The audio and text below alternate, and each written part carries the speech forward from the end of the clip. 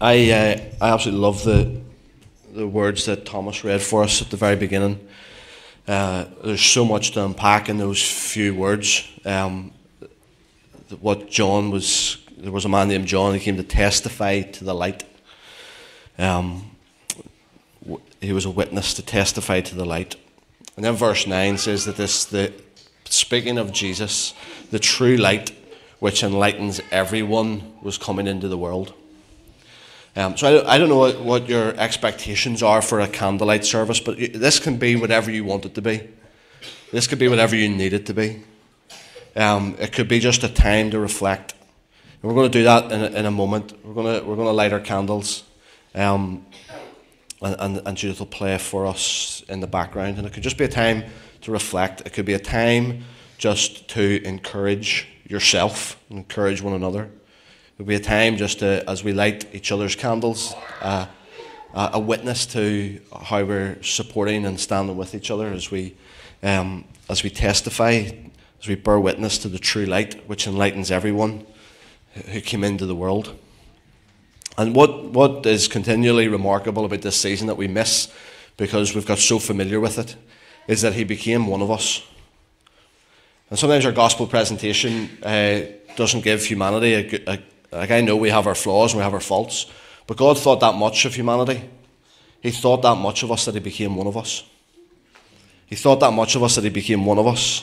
So desperate for us to experience what verse 12 talks about, that he gave power for us, or the right, as Thomas read for us, to become children of God.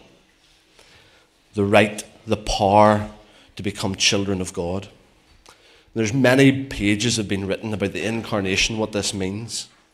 People have talked about how he became the child of a woman so that we could become children of God. He became the child of a woman so that we could become children of God. And as this continues to be played out through the life of the early church, Peter was able to say that his divine power has given us everything that we need. That's what Peter says in his second letter.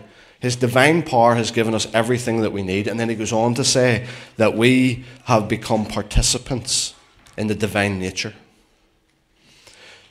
So it was that in mind that Athanasius, he was this Eastern church father, and this is what he said: the Son of God became man so that we might become God. And I know in our Western modern ears that sounds absolutely ridiculous. But he was talking in reference to this idea of becoming children of God. He was talking in reference to this idea of becoming participants in the divine nature. And so he was rubbing up against our modern Western idea that the fullness of salvation is that we get to go to the good place at the end. The fullness of salvation is so much more than that. And Amelia's going to come and help me think this through a wee bit more for the last few minutes that we have. Just come on ahead, Amelia. 1 John chapter 3, verse 1 to 2. Amelia's going to read.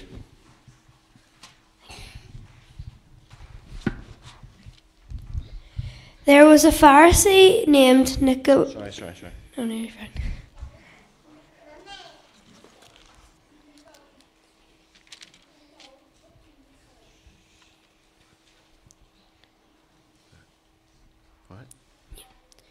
You know that God is... See what amazing love the Father has given us. Because of it, we are called children of God, and that's what we really are. The world doesn't know us because it didn't know him. Dear friends, now we are children of God. He still hasn't let us know what we will be, but we know that when Christ appears, we will be like him. That's because we will see him as he really is. Perfect. Thank you. What a pro. They're adapting to a last minute change.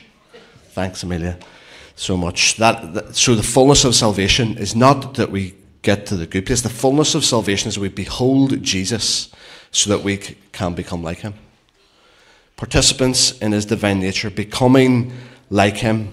the Son of God. He became child of a woman so that we could become children of God, so that we become participants in the divine nature. And all of this, I know that you've read all of these verses before. And I'm just hoping that as we reflect and as we pause for a moment, that it would light something in you.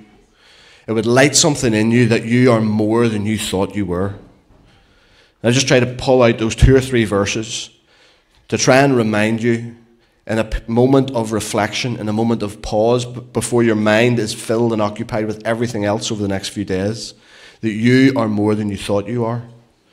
And the person sitting beside you, they are as well. You are more than you thought you were, and everyone else is too.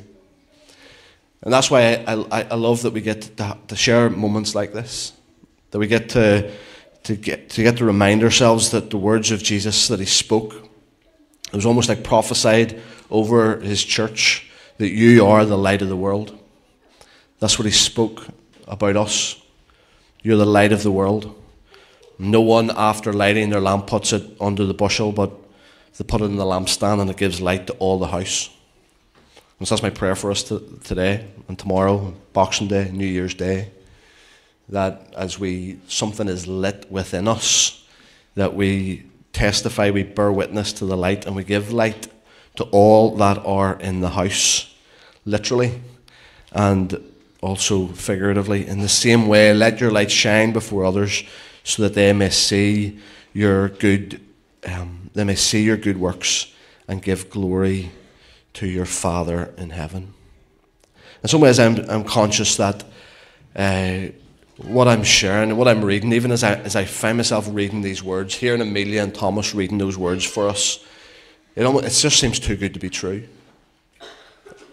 It seems too good to be true, but it is.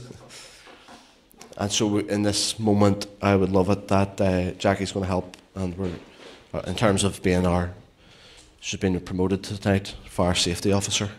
So I'm appealing to your adult nature, to your maturity. Don't mess about with fire, people. But Judith's going to come and play for us as the candles are lit. Encourage you, if you can, maybe somebody's candle will be lit and you can light somebody else's. The kids are going to turn theirs on. But please hear this tonight. Wish there was another way to keep repeating it so that the penny dropped. I'm doing it for myself. The power to become children of God, to become participants in his divine nature, to behold him, as children of God, to behold him. And as we behold him, we become like him, because we're going to see him as he is.